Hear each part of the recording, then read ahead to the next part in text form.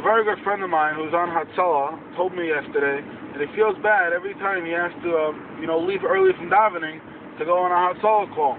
And he said people were telling him, you don't have to feel bad, you're saving lives, that's the most important thing in the world, why do you feel bad?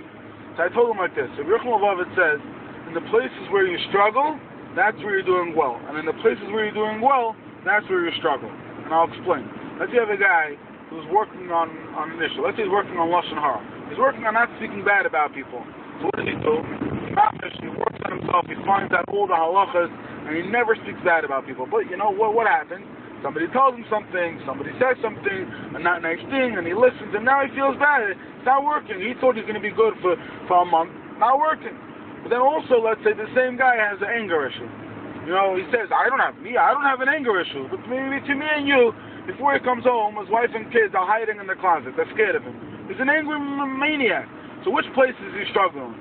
The place where he's getting angry, even though he thinks he's not getting angry, that's where he's struggling. The place where he is struggling, in Lashon Hara, that's where he's doing the best. You're working on yourself. Or that's all Hashem wants. That's the best chizuk you could have. When we feel bad about something, it's a good sign. It's a good sign. Keep it going. Keep that part going. The places that we're doing well, every once in a while we got to take stock.